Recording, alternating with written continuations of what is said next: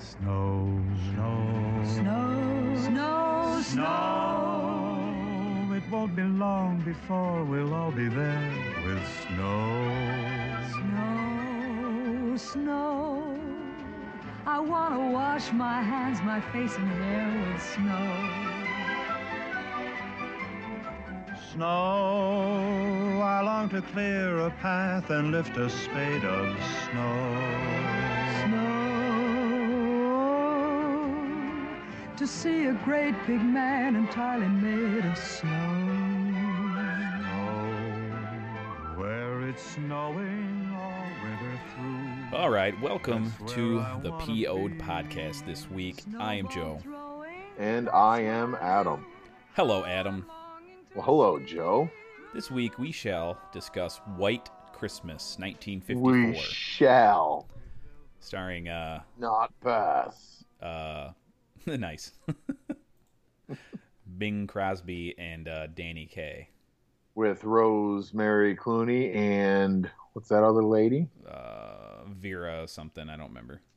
Little snippet right off the bat. Did you know that Rosemary Clooney has a nephew? Yeah, pretty famous one. His name's Jorge, right? Jorge Clooney. Yeah. He's pretty ugly, so you probably never really heard of him. Tell you what. So yeah, George Clooney. So I was curious, and I think I looked that up years ago when I watched, White Christmas one of these years, and I just wanted to make sure. But yeah, so that was kind of neat. And I was telling Rachel, I'm like, usually mostly people in Hollywood come from some kind of fame and stardom. Sure. It's a big family industry, huge. Oh, yeah. You know what I mean? So I know that Anyway. White Christmas is a big annual movie for you and your family, and I know that you start every season by saying this to your family. And we're gonna have the happiest Christmas since Bing Crosby tap danced with Danny fucking Kaye. I know you say that to your family. You say that to your family every year. I don't say it quite like that. As the know. kids pick their jaws up from the floor, no, sit down. We're gonna watch this. You probably say something like Danny Kaye. Danny Oh. Flippin' K or something. You Napoleon Dynamite, it, right? Flippity flat. Idiot. Oh. Yeah. So yeah. Anyway, so this week we are doing White Christmas, starring Bing Crosby and Danny Kaye. Yeah. I knew that the song came from Holiday Inn, but for some reason I thought it might have been a remake of Holiday Inn. I got my story all wrong. But it has a very interesting, like, how it got made type of deal.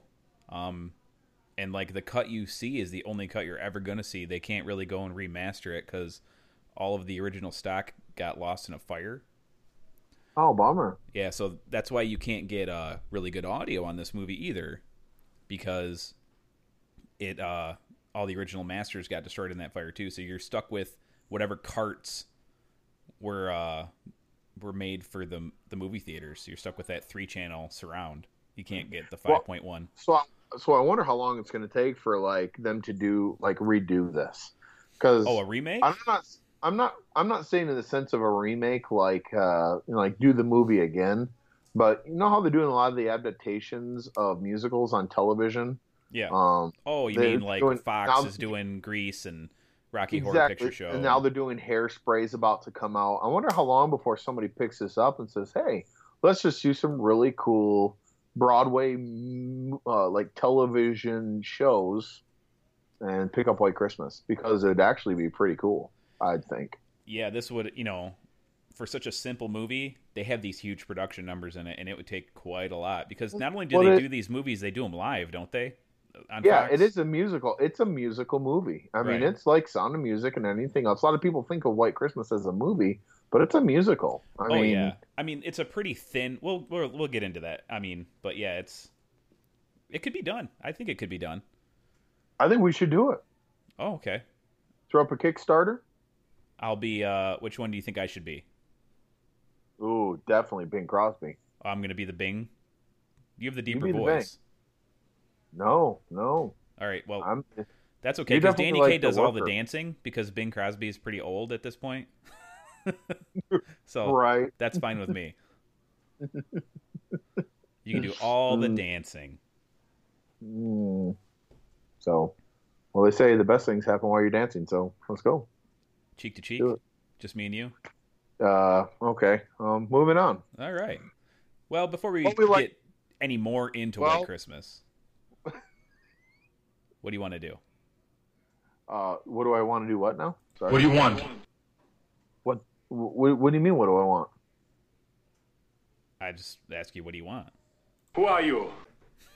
Who is your daddy and what does he do? Talk to the hand.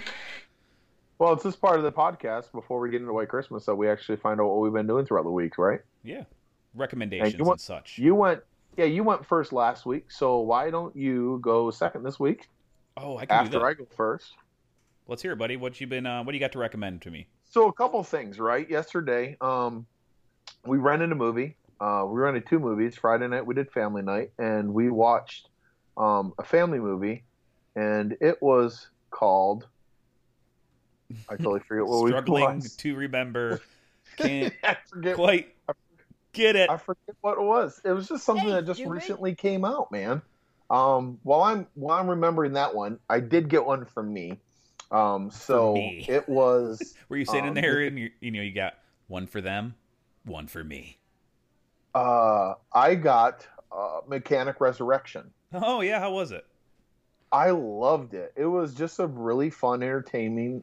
Jason Statham, Well, of course. Hold on. Let me guess, all right? Here's the plot of the movie. Something Okay. bad happens, and Jason Statham has to punch people in the face to solve the problem.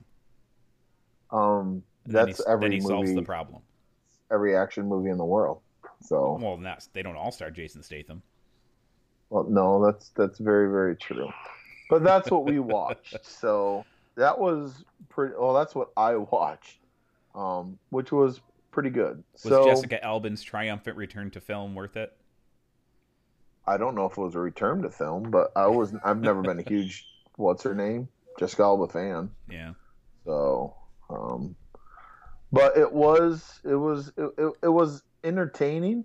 Just because every now and then I like to watch just an entertainment movie. I don't have to think about it. It's just kind of a little bit of eye candy.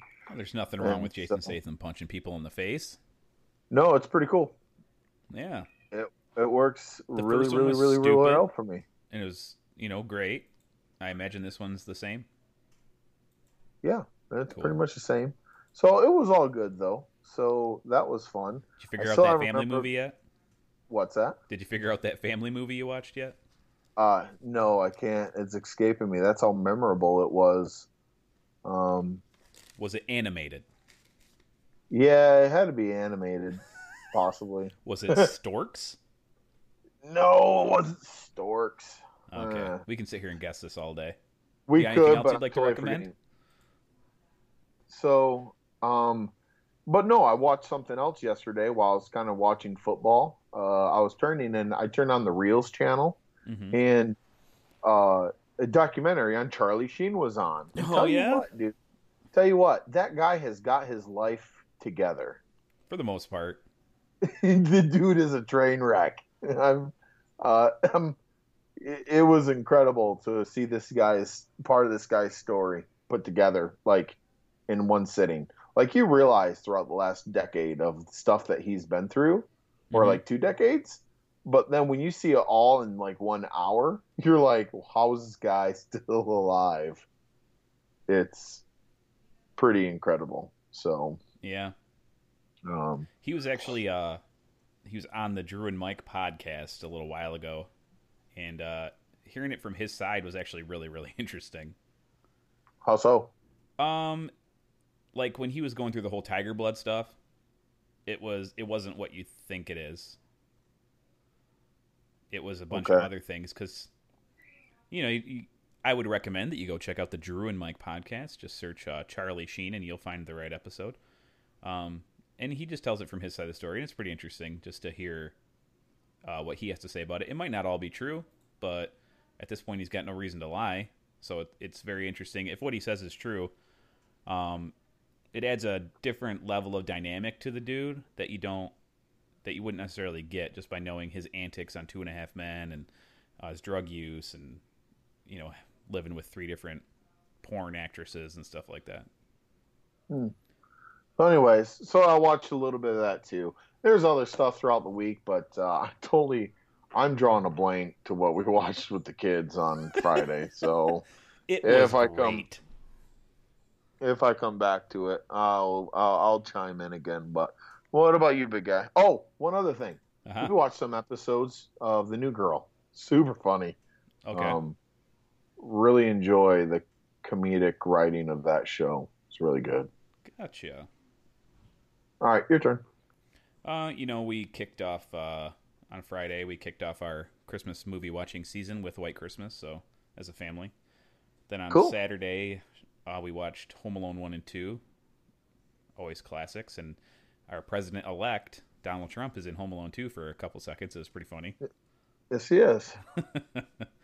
And what I've come to notice about those two movies is that if this was real life and real life stakes were involved, Kevin McAllister would be a murderer because those guys would definitely be dead. Yeah. One of the funniest parts is the brick scene, dude. Oh yeah, he would have crushed his skull. He'd be dead. Oh yeah. I was, watching it now, like just having that thought, not just watching it now. I just had that thought that those guys would be dead. I couldn't watch it anymore because I was like, this is sick. This is like sadomasochistic, like evil stuff going on that this little blonde devil's committing on these two guys. Sure, they're jerks, Right. but I don't think they'd quite deserve this. BFG. Oh, the BFG. Yeah, that movie was pretty good. I just finally remembered it. So anyway, sorry. The big It was flipping good. giant. Big friendly giant. Yes. Go see it. If you have kids will really enjoy it too. So Yeah, all right. it's definitely Steven Spielberg. I liked it. Mm-hmm. The other thing I would recommend is Westworld is wrapping up tonight as we record this, letting loose the behind the scenes, showing them how the sausage is made of the podcast. We're not recording this on the day it's released. But Westworld is an amazingly rich show. What is it again? Remind me. Westworld?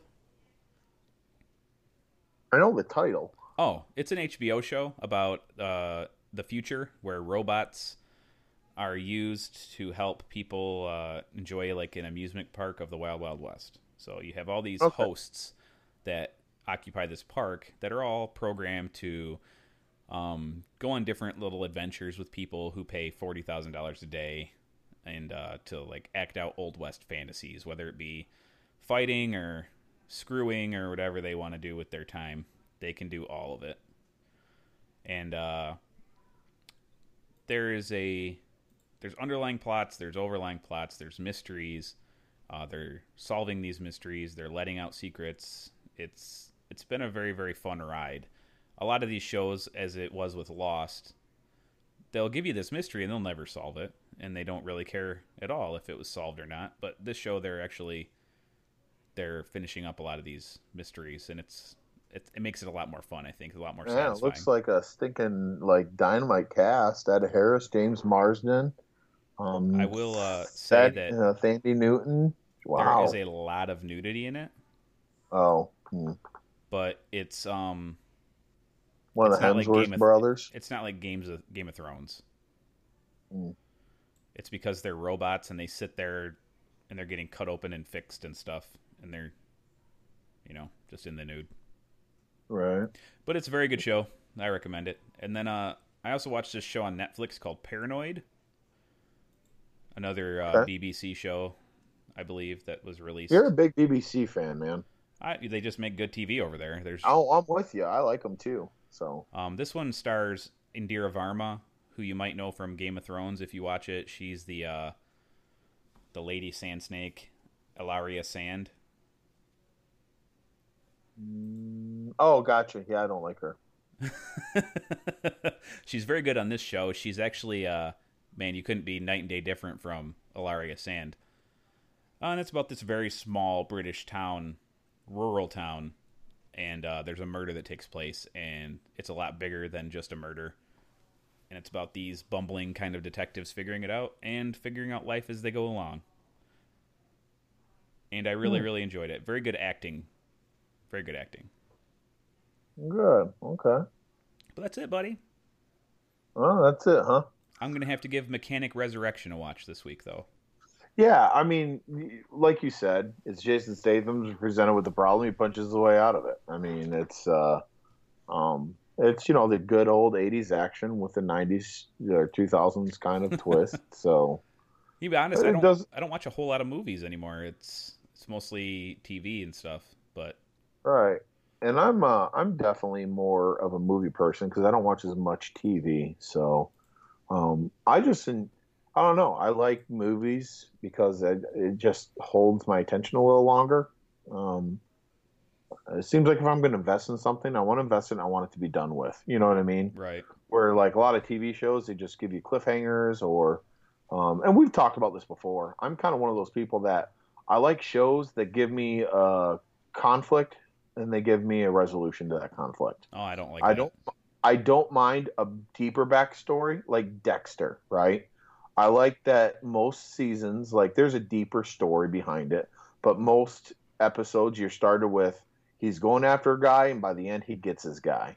Yeah, Yeah, there's other things going on in the background that are just as important, if not more important, but you get some kind of conflict resolution within that series.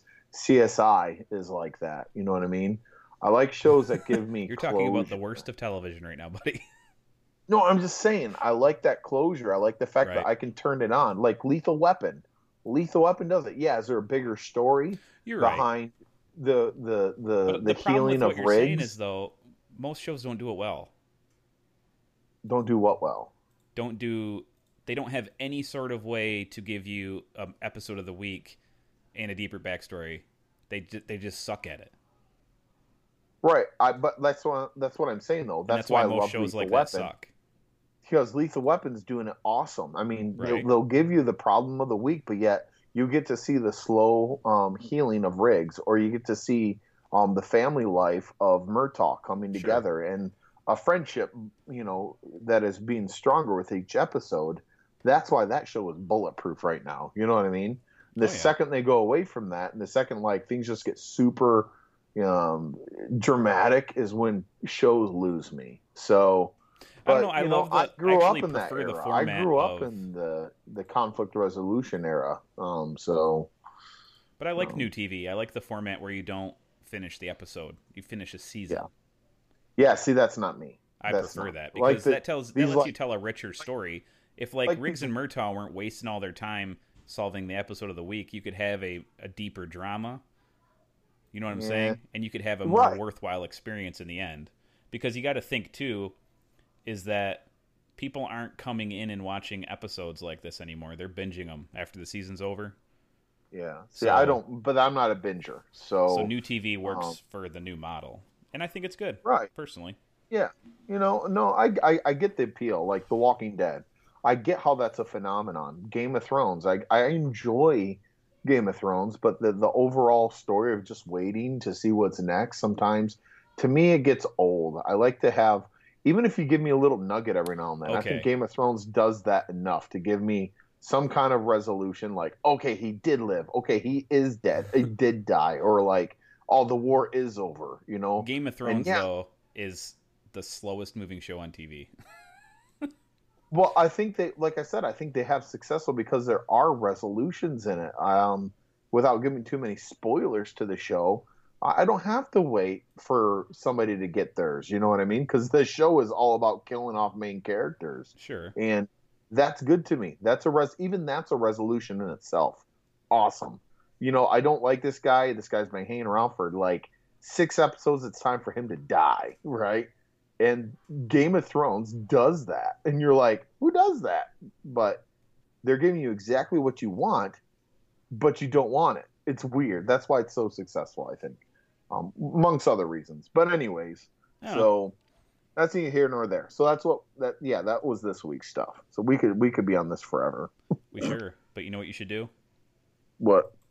Bow to your sensei. Bow to your sensei! That's what you should do. Body is a thing. Oh, okay. Yeah, I just prefer I prefer richer storytelling because if they had never started doing that with The Walking Dead, Game of Thrones, that type of show, I think movies would be a lot stronger than they are, or movies would have continued to be kind of crappy. You know what I mean? Now they're making movies like Arrival, And Arrival is a movie that just would never have been made 10 years ago. And that's all the thanks to great episodic television like Game of Thrones, The Walking Dead, where you can give a story that's not necessarily like cookie cutter. And that's like a huge problem with a lot of TV. Like if you go into Shondaland on ABC, they're all cookie cutter type of shows. Right. You know, cookie cutters of each other. Speaking of which, are we going to see any more shows with Jean-Claude Van Johnson? I haven't heard anything about Amazon's pickups or whatever of their pilot season, but I haven't looked either. Way to put me on the spot. Sorry, that was random. Jean-Claude Van Johnson. Oh man! So yeah, that was our recommendations for this week, and a diatribe. Does that work? So that works. All right. Well, we're gonna get into White Christmas, presented in VistaVision. The very first one. Yeah, and it was so good of a technology, I'm smart, that they kept it going forever, right? So check this out. Yeah, this is when I saw that, I'm thinking, oh, this is like the introduction to James Cameron's 3D, because he made a lot of that technology on his own, and a lot of people adapted that forever and a day. And he's yet trying to advance that technology yet again. But you think about it. I mean, what was it before this? Technicolor was the big thing. Oh, this is in Technicolor for sure. But yeah, right. But this is like the newest one, like you said, and it was the style to shoot movies in forever. I mean, so it's kind of cool. I didn't look up the complete history of VistaVision. I just looked up what it was. Right. Well, I'm just saying, like, but it's cool to kind of see like the introduction of technology. Sure. I would basically say that it's like 1954's 4K. Right. I'm just saying, and so it's kind of cool. And then you get to watching, you're like, man, this is state of the art back then. And everybody was like, wow, look at this picture. It's incredible. We look at it now. We don't say that. No. But it's like, but technology is always progressing. I mean, shoot, before you know it, movie theaters are going to be like all encompassing, like in a big old curved screen that goes all the way to the side of your eyes. And you're going to have like peripheral action going on. Right. Right. So anyways, that's what they're going to give you a VR headset to watch in a movie theater. I don't know. Right. I don't know. So anyway, but yes, in VistaVision. Sorry. Go ahead. In VistaVision. And it is war-torn 1944 Europe. Oh. Yes, it is. I can't remember if they said where exactly they were. Were they in France? Seems like I don't remember what it was, dude, to be honest with you. We've got an outfit of American soldiers putting on a song and dance show, because that's what they did. Well, they got to, that's what they did when they're letting downtime, man, letting off steam. Getting a little bit of home. It was Christmas, right? Getting a little bit of home across the pond. Come on, man. And there's a really great way to know that it was Christmas. It starts with this.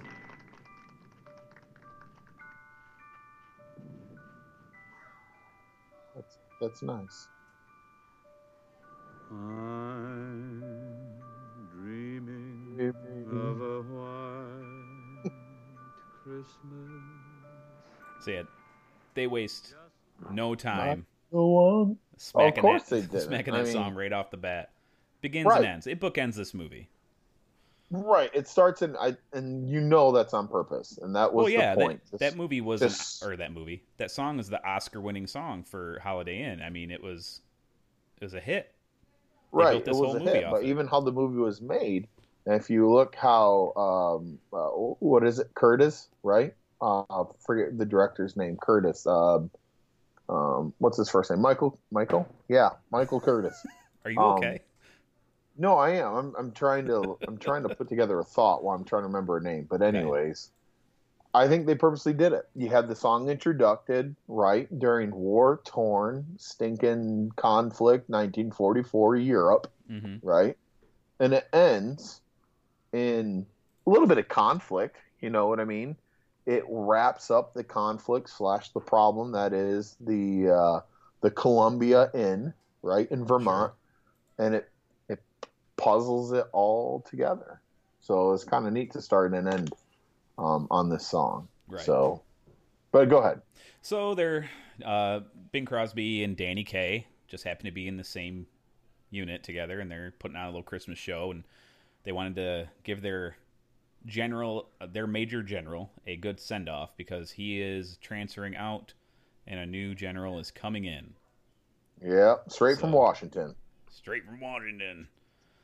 General Waverly. General Waverly. The one retiring. The one coming in we don't ever find out. I don't know. He gets lost. So no, General that Waverly was the one reporting. He wasn't the replacing one. But anyways. Gotcha. So General Waverly is actually in the audience, even though he doesn't say so. And they do end up giving him their send-off. And then General Waverly leaves. And they start getting bombed. Out of nowhere. Out of nowhere. That's kind of what happened then, though. And Danny Kaye saves Bing Crosby's life at the expense of hurting his arm. A fact that Danny Kaye will bring up every 2 seconds of this movie until the final credits roll. Right. Mm-hmm. not the arm saving bit. So he saves his life. Did you notice towards the end, like when he finally gets them to? Oh, go ahead. Sorry. Go ahead. Nope. Go ahead. All right. So if you don't hit it, I will. They're in the little makeshift infirmary there on the front lines, and Danny Kaye tries to use. This is the first time he uses his "I saved your life, I hurt my arm" thing. He kind of leverages that so that they can, when they go back stateside, they can basically start a song and dance team together. Right.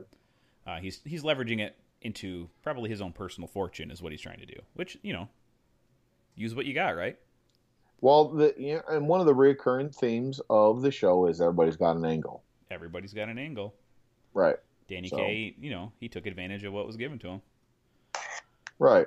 So he does such a thing. He leverages it to fortune and fame, and it goes on to have a montage of their song and dance years. I think there's like a 2 years later, a 4 years later, then finally a 10 years later. They are some of the biggest names in show business, putting on a traveling show.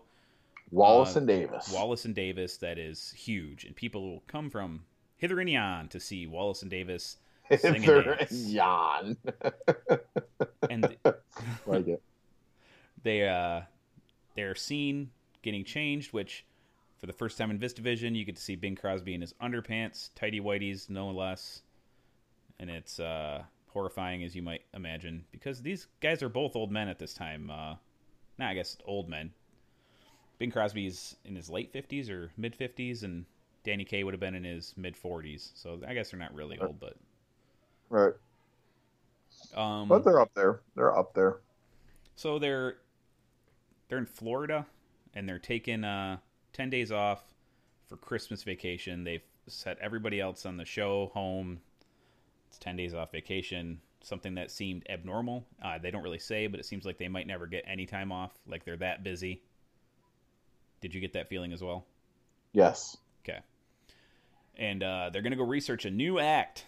Some sisters of their old army buddy, who is actually Alfalfa from the picture that they show. It's actually Alfalfa from Little Rascals. Yeah, Freckleface Nelson, or what was his name? Freckleface Freddy. Face like a dog. Yep. Yeah, so they go to their old army buddy who was a cook. Is that right? I don't remember.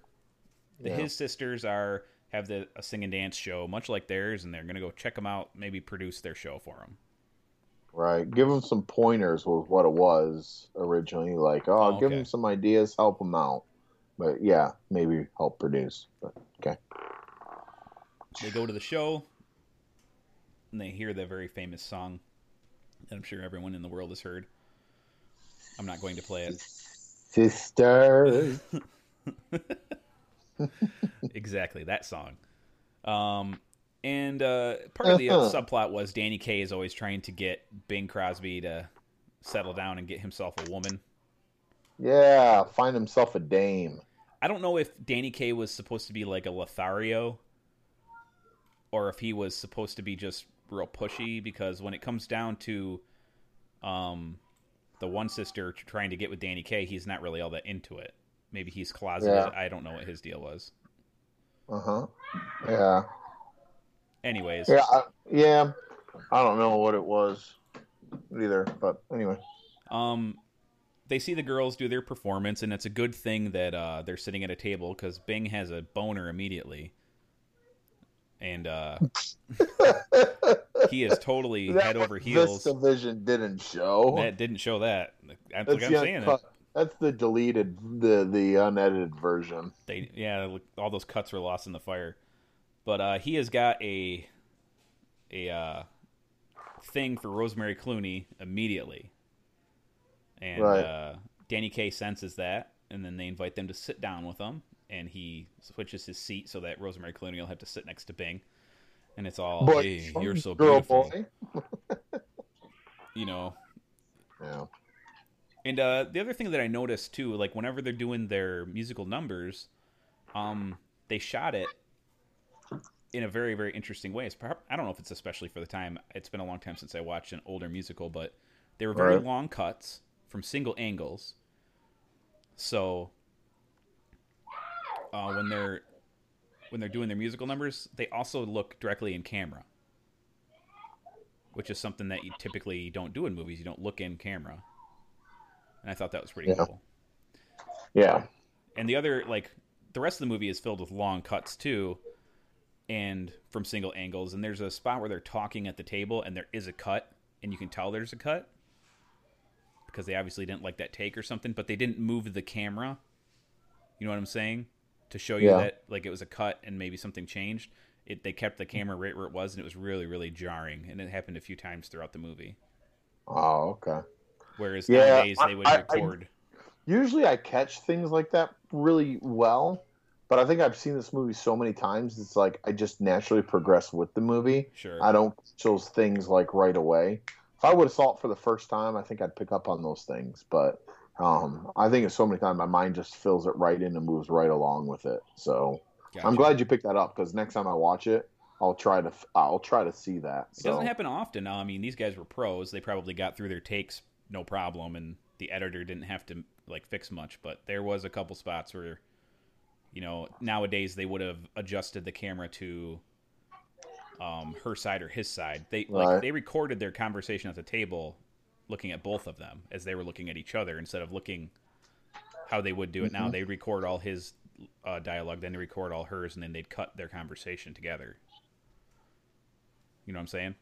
Yeah. So, but you know, these guys are pros, man. I don't think there's anything wrong with the acting in this movie. No, I think, and it is done very differently then, you know. Oh, yeah. Things were very much dramatized and played for the camera. Like even on one of where they're doing all the choreography at the end, like this chick is just like sitting on this chair, and her legs are like on another chair, and she's just posing, you know, striking a pose. Right. Or there's those kids who look dead in their face. Dead in the face. Or like when it's like cast play tonight, and they got like 4 of them, like on each side, just looking at it and smiling at each other, like, sure. Yeah. So very much, but that was filmmaking back then, and it's really cool to see just the difference, like deliberate action. Because I think today we want authenticity, right? Mm-hmm. We want it to seem like life happening. It wasn't dramatized in the sense of this is showbiz, this is production, it's big, it's glamorous. Now we try to capture it like, oh my gosh, I was like watching life. You know what I mean? So yeah, it's kind of cool to see the different, the just differences in how cinematic take was. I don't want a cinematic take, but how filmmaking is just different today. So, all right. So, Bing's smitten, Danny's indifferent, and but we have to move the plot to Vermont somehow. So, how do we do that? We create a problem that the girls need the guys' help with. The girls are being hoodwinked by their hotel/apartment landlord. He says that they burnt the carpet and he wants $200, and they're like, oldest trick in the book. So they sneak the girls out of there. Danny Kaye gives them their train tickets back to New York, and they said that they're gonna create a little distraction so that the girls can get away and the sheriff won't hunt them down. And to do the distraction, I mean, what would you do? I just paid the $200 and be done with it. Oh no, I would dress in drag and do a song and dance number. Right? And that's what they did. I guess we think alike. Yep. They get you in drag, sure not do. complete drag, but just enough. And they do the same song that the girls did. And everyone's laughing, having a good time. Bing looks really comfortable. I don't know why that is. I'm not saying anything. But their distraction for the most part works. Then they all escape onto the train where Bing is kind of unhappy to find out that Danny gave up their tickets to the girls. Yeah. Mm-hmm. But they all kind of get convinced that, it'd be good to go to Vermont together. They sing a little cute song called Snow. Snow, snow, Which was snow, snow. So it was... It won't be long. Oh, sorry. I thought we were like busting into that crap. I couldn't if I tried, buddy. I don't think I remember, I just know the song was called Snow. Okay. They get to Vermont. They go to the Columbia Inn in Pine Tree, Vermont. And what do you know? What do you know, Adam? I just thought of random happenstance. It General feels like Waverly. they're still in South Carolina. What's that? Feels like they're still in South Carolina. Oh, yeah, because there They're was no baffled. snow. There was no snow.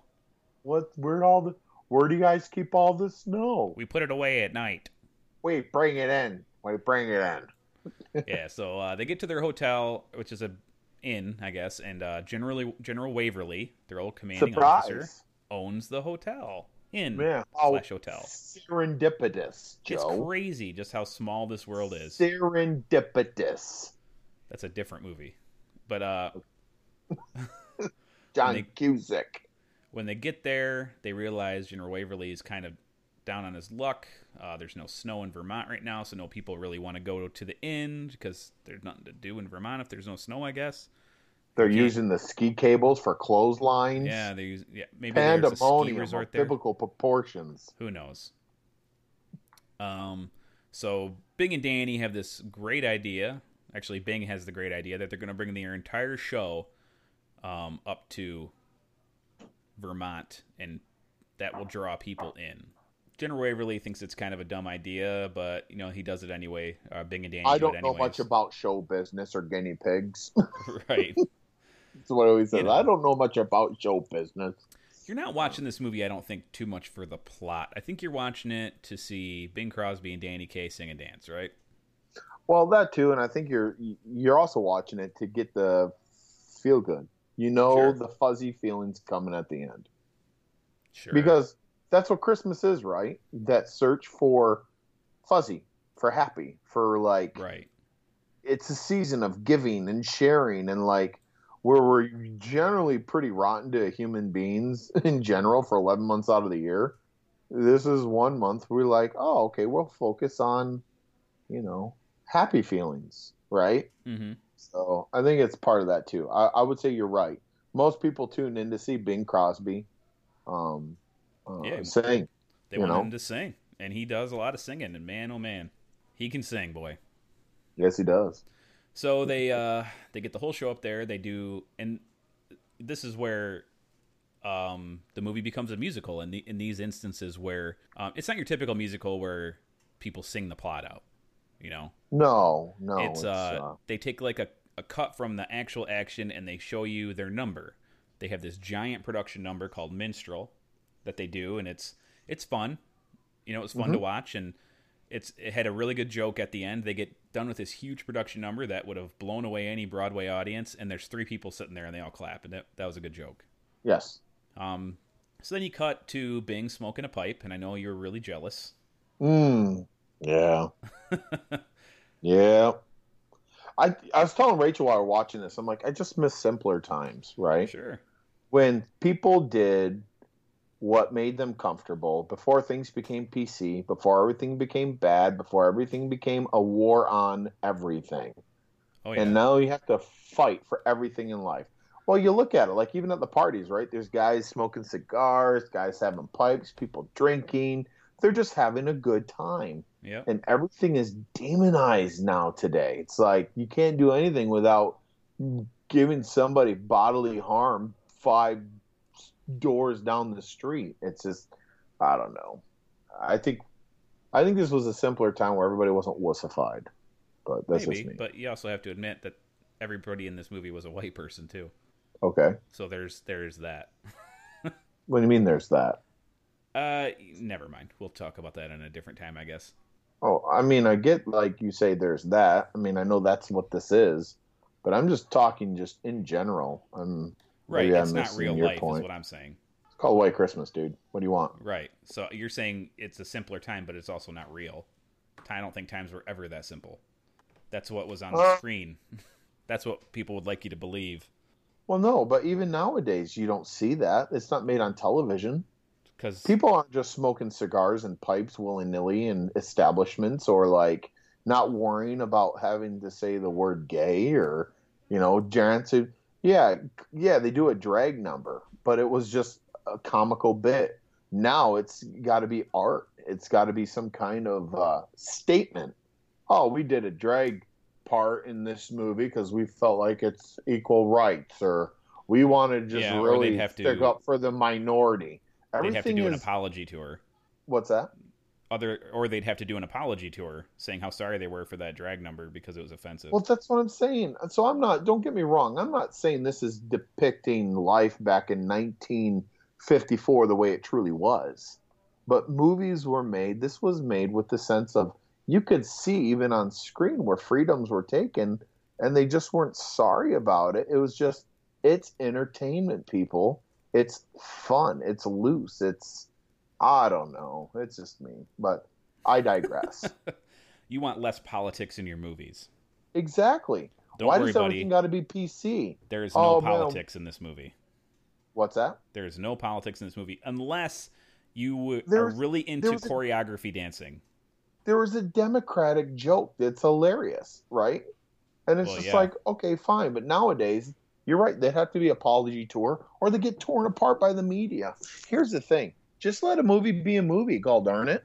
You know what? Who cares if they butchered Noah, right? It's a movie. If you're looking towards the Hollywood cinematic, I don't know, business to make a correct depiction of a biblical story, you aren't going to do it. Stop looking there.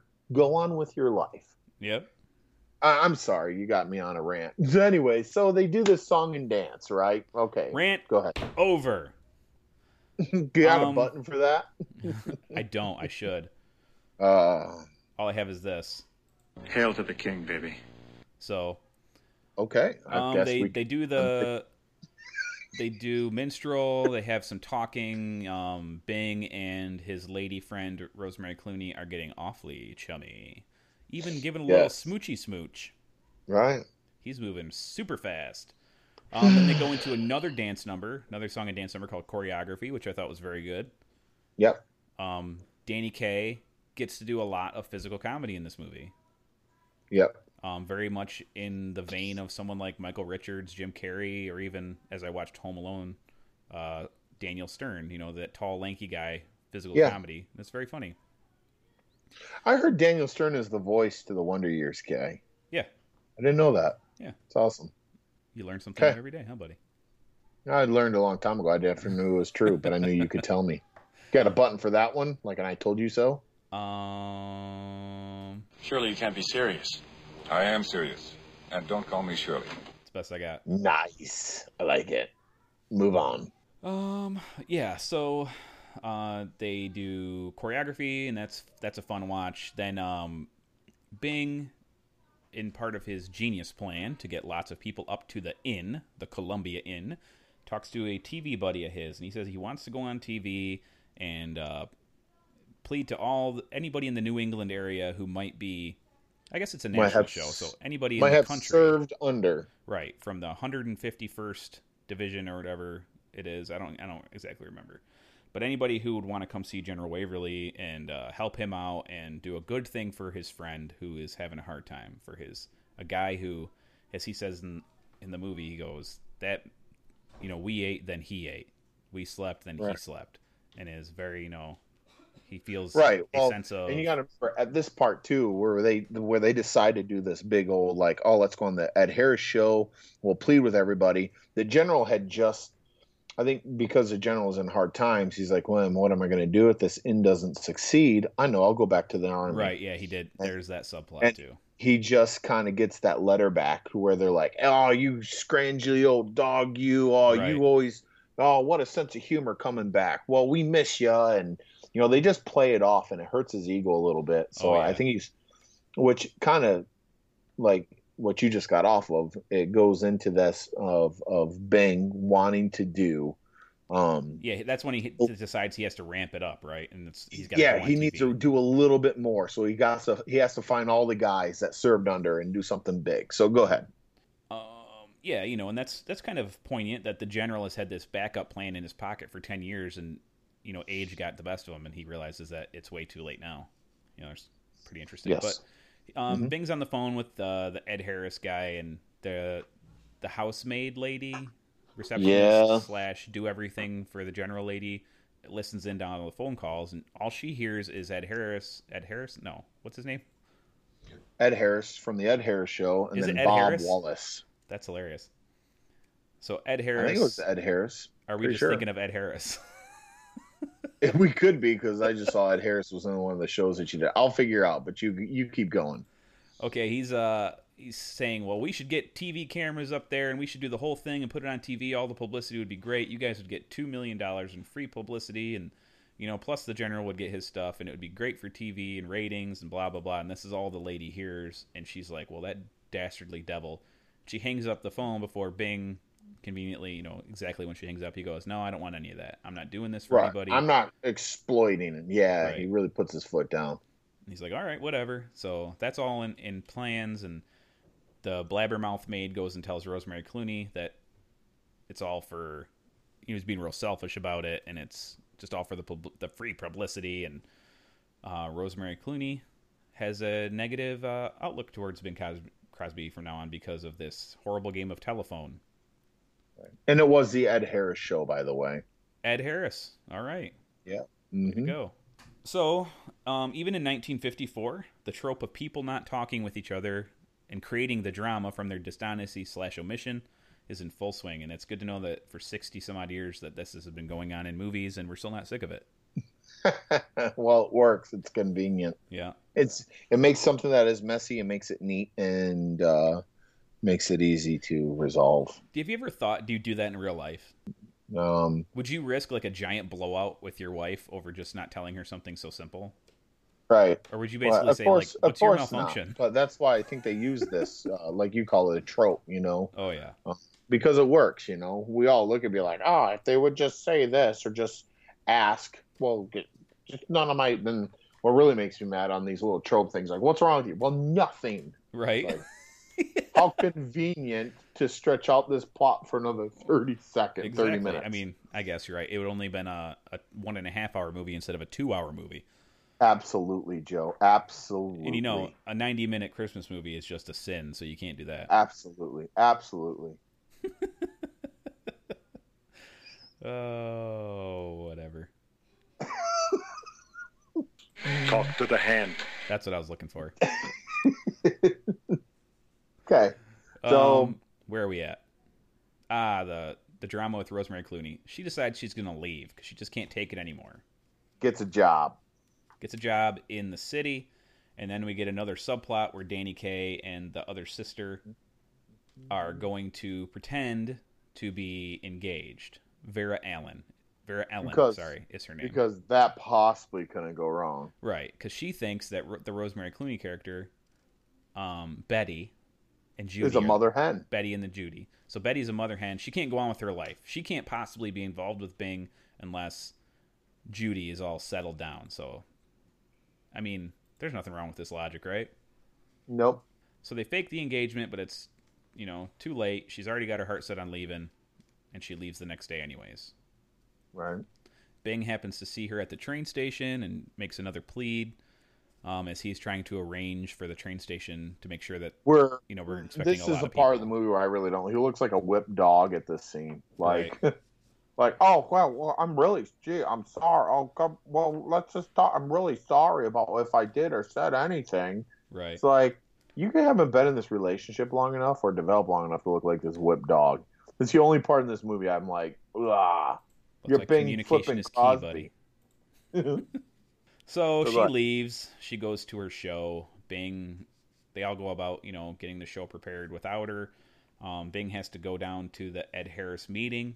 So he decides to meet him at her show where she's like, I don't want to sing this song, but it's basically a song like... Love, you didn't do right by me. Right, how she's brokenhearted and she's kind of embarrassed by it and whatnot. And then it all comes out that, well, he does the show, and then it all comes out by... she's watching the show, I guess, right? And he sings a little song for the general, which was good. And then he says that, like, I don't want the general to know that I'm doing this or whatever. And the whole while, Danny Kaye and the rest of the staff are trying to keep the general away from the TV. Right, because that's his favorite show. Right, because he never misses the Ed Harris show. So yeah, he fakes falling down the stairs. Yep. And he gets to do some more physical comedy, walking on one leg and stuff, and the general's walking around in a circle until the show's over. But Rosemary Clooney decides, that Bing's actually a good guy. She must have misheard something, and it must not have been true. So she goes back to be a part of the special show. Right. And they do a big number for the general, and they take a long camera take on his face, and you can tell he's really trying to cry. Somebody give me an onion. Somebody give me some more of that clove oil. Somebody stop on my foot. I pooped. I pooped. As an actor, I find it authentic tears comes best when you just crap yourself. It works. So they're all having the party, and a couple people, they say, Are you gonna eat your tots? And then they just have fun, and everybody, all the raucous old soldiers are having a good time, seeing each other again, and then Bing and Danny go up there and they sing that same general song, Because We Love Him. Well, all the old man wherever he wants to go. That one. Yep. And the general's crying again. Well, it's kind of like I said, it's a feel-good kind of thing, right? Because even for the general, like, oh, they lost the dry cleaning or whatever, and the only thing he can wear is his uniform, right? Yeah, the dry cleaning was lost. Wink, wink.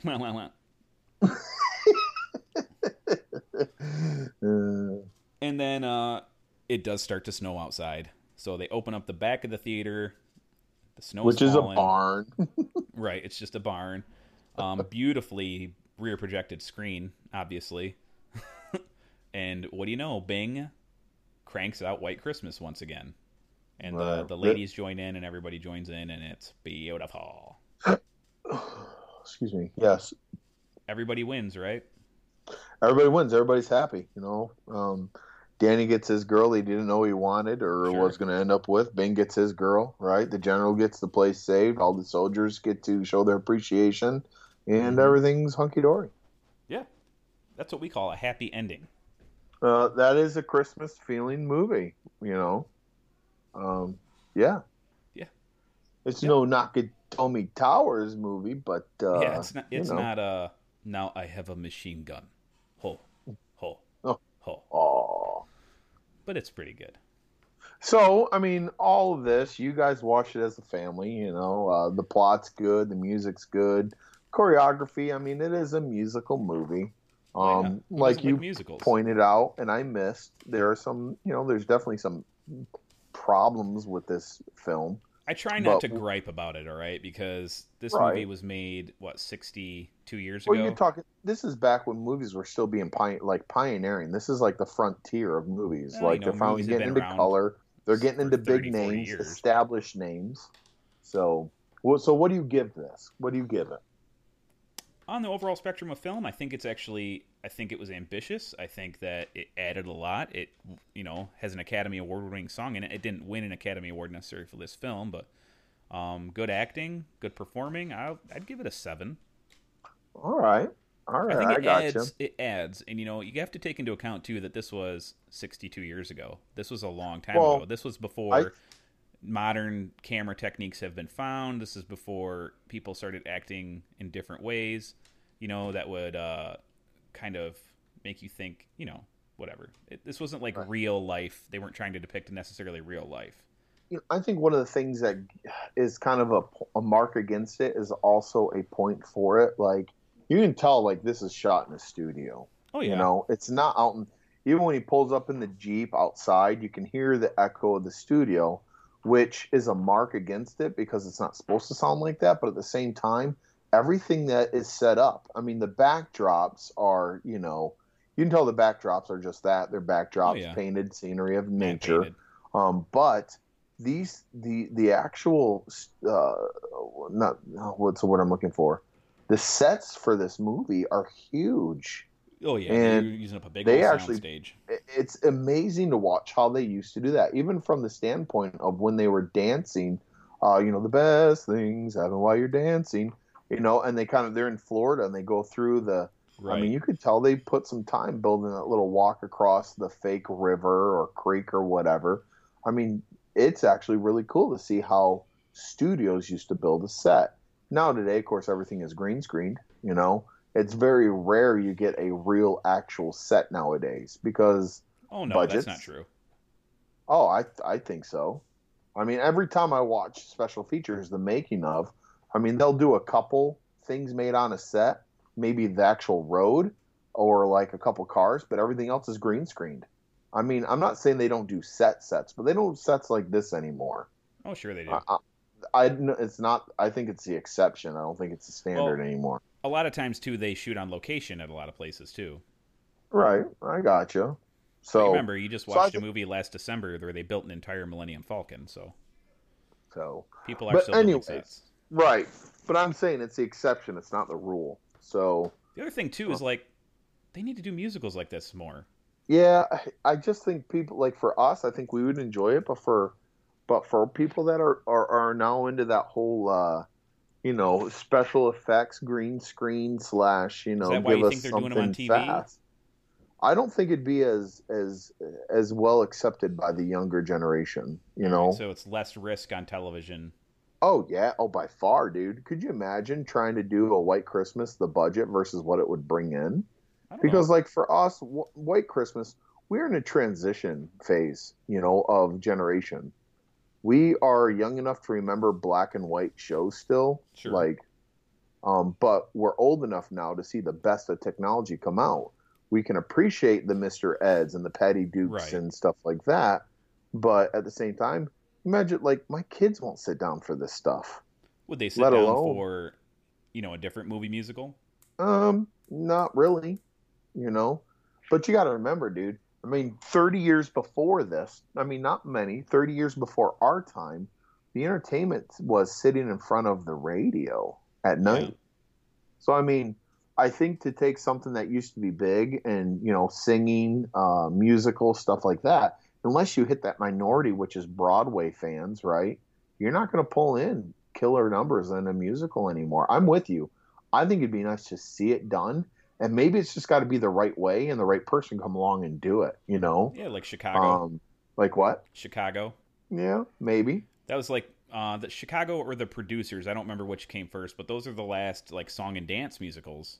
They did Les Miserables a couple years ago, but that wasn't like a dance musical, Well, I mean, the biggest musical was Cats, right? And how long ago was that? Cats Revolutions, Memories. Phantom of the Opera, Cats, yeah. Right, Phantom of the Opera and Cats. I mean, since then, I mean, there's been big productions, but, I mean, nothing really new comes out, But it's not that big. While it's big within a certain minority, once again, it's not looked towards as the standard anymore. So yeah, it's interesting. So you give it a 7 out of 10, right? Sure. All right, I see that, and I was just about to give my rating, the plus and the negative for it, but it's cool seeing sets build again. I, too, give this a 7, but I'd give it one step up, a 7.5. Oh, you have to do that, didn't you? You son of a bitch. You were waiting for that. So I wasn't. You're like, please say high number. Please say a high number. I want to push that button. For the fact alone, the sets and what they used to build back then is just incredible. Oh yeah, it's neat to see. I absolutely don't agree with you. I think they still do it, but right. Yeah. So it's kind of neat. I love movie musicals. I really, really do. Me and Lucy started going through a bunch of them. Music Man, The Producers, Little Shop of Horrors. What'd you think of Johnny Depp's Sweeney Todd? It was okay. Yeah, that's probably the last one. Like, I was actually excited to see. I mean, I've seen one since then, of course. But is that a song and dance movie? Did they do a lot of dance productions? I don't recall. It's been so long ago. Like, have you seen The Producers with Matthew Broderick and Nathan Lane? I have not. I mean, you've got these really, really big dance numbers with Matthew Broderick. Right. You know, well, he's been on Broadway forever, right, hasn't he? But you have the person who's doing the movie actually doing the dancing, like Richard Gere tap dancing in Chicago. That was, you know, it's a big deal to have these people do these things. Right. You know, show that they're, you know, Bing Crosby, sing, dance, play piano, act. And you got quadruple threats.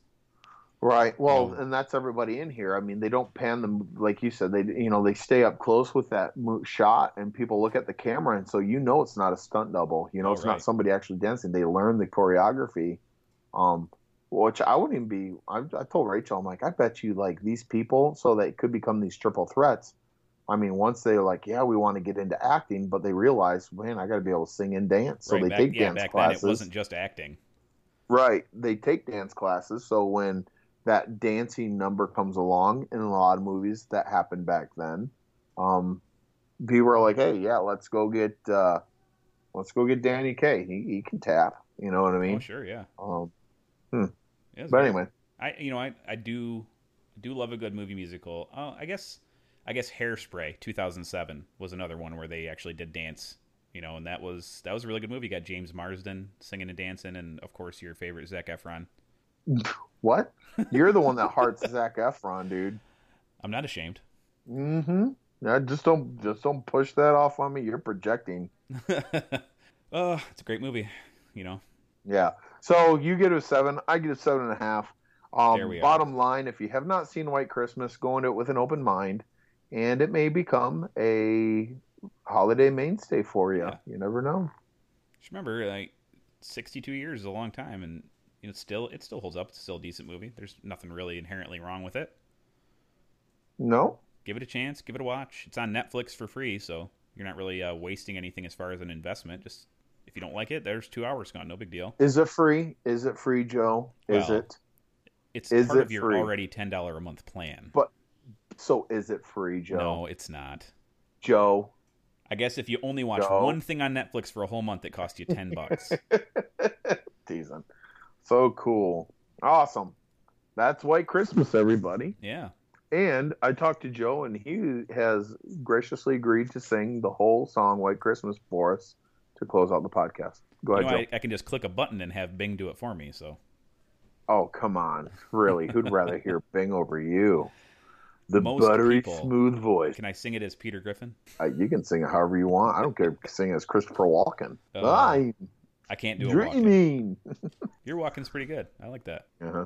Mm-hmm. All right, so next week, we're going to finish up our Christmas movie discussion, and we're going to talk about some alternative Christmas movies, some that aren't necessarily Christmassy, like White Christmas or Miracle on 34th Street, It's a Wonderful Life. It's a Wonderful Life, National Lampoon's Christmas Vacation, stuff like that. We're talking about Lethal Weapon, Die Hard, maybe even some Harry Potter movies, Iron Man 3, etc., etc., etc. Etc. That's for headaches. So if you want to watch all those movies, we'll talk about them next week. But if you just want to hear us talk about them like a couple of idiots, we'll be here. Yeah, give us some of your opinions. What are some of your holiday Christmas mainstay movies? What do you go to? Sure. What is one you have to watch? Joe and I were talking earlier about Elf. Is that it? What are your standbys that you got to get through the holiday season? Right, Stand By Me. And you can send us that information at podpodcast@gmail.com, Twitter, PO_ED podcast. That's at PO_ED podcast on Twitter, Facebook.com/PO'd podcast. Just hit us up there. Let us know what you watch. What's a must-see? Yes, because we'd like to know. And maybe you'll suggest something we haven't seen, and we'll be more than happy to watch it and give our, what is it we were calling? Adequate review? Yeah, our adequate movie reviews. Yeah, we've been toying around changing our name from the PO'd podcast too. And if you have any input there, what were we thinking? 2 absolute morons watch movies? 2 morons. Absolutes. Are there any absolutes in life, Joe? Only if you're a Sith. Oh. Man, that'd be a good podcast. What, Siths? No, absolutes. Oh, there you go. Anyway. You sit on a throne of lies. I reject your reality and substitute my own. So there you go. Is that good it? Deal. I think that's it. So, all right, buddy. Join us next time while we pay homage to Michael Bay. Yay! Oh, he doesn't have a Christmas movie. Thank goodness. Yay! So for Adam, I'm Joe, and we are the PO Podcast. Thanks for listening, everybody. We will talk to you again later. Yay! You're supposed to finish Bay. Michael Bay. I'm not playing your games. Yay, Michael Bay. Well, hello, Mr. Fancy Pants. Ladies and gentlemen, Conway Twitty.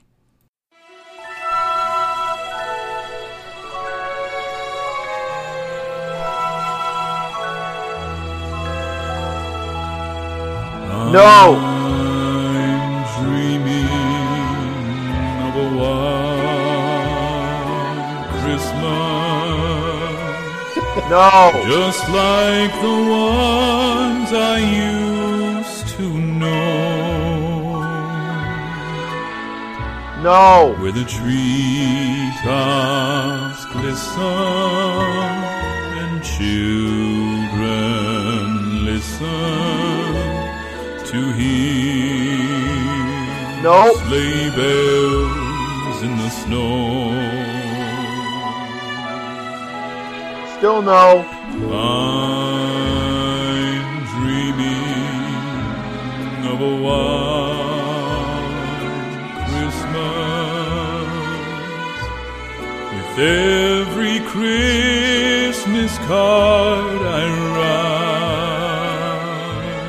No.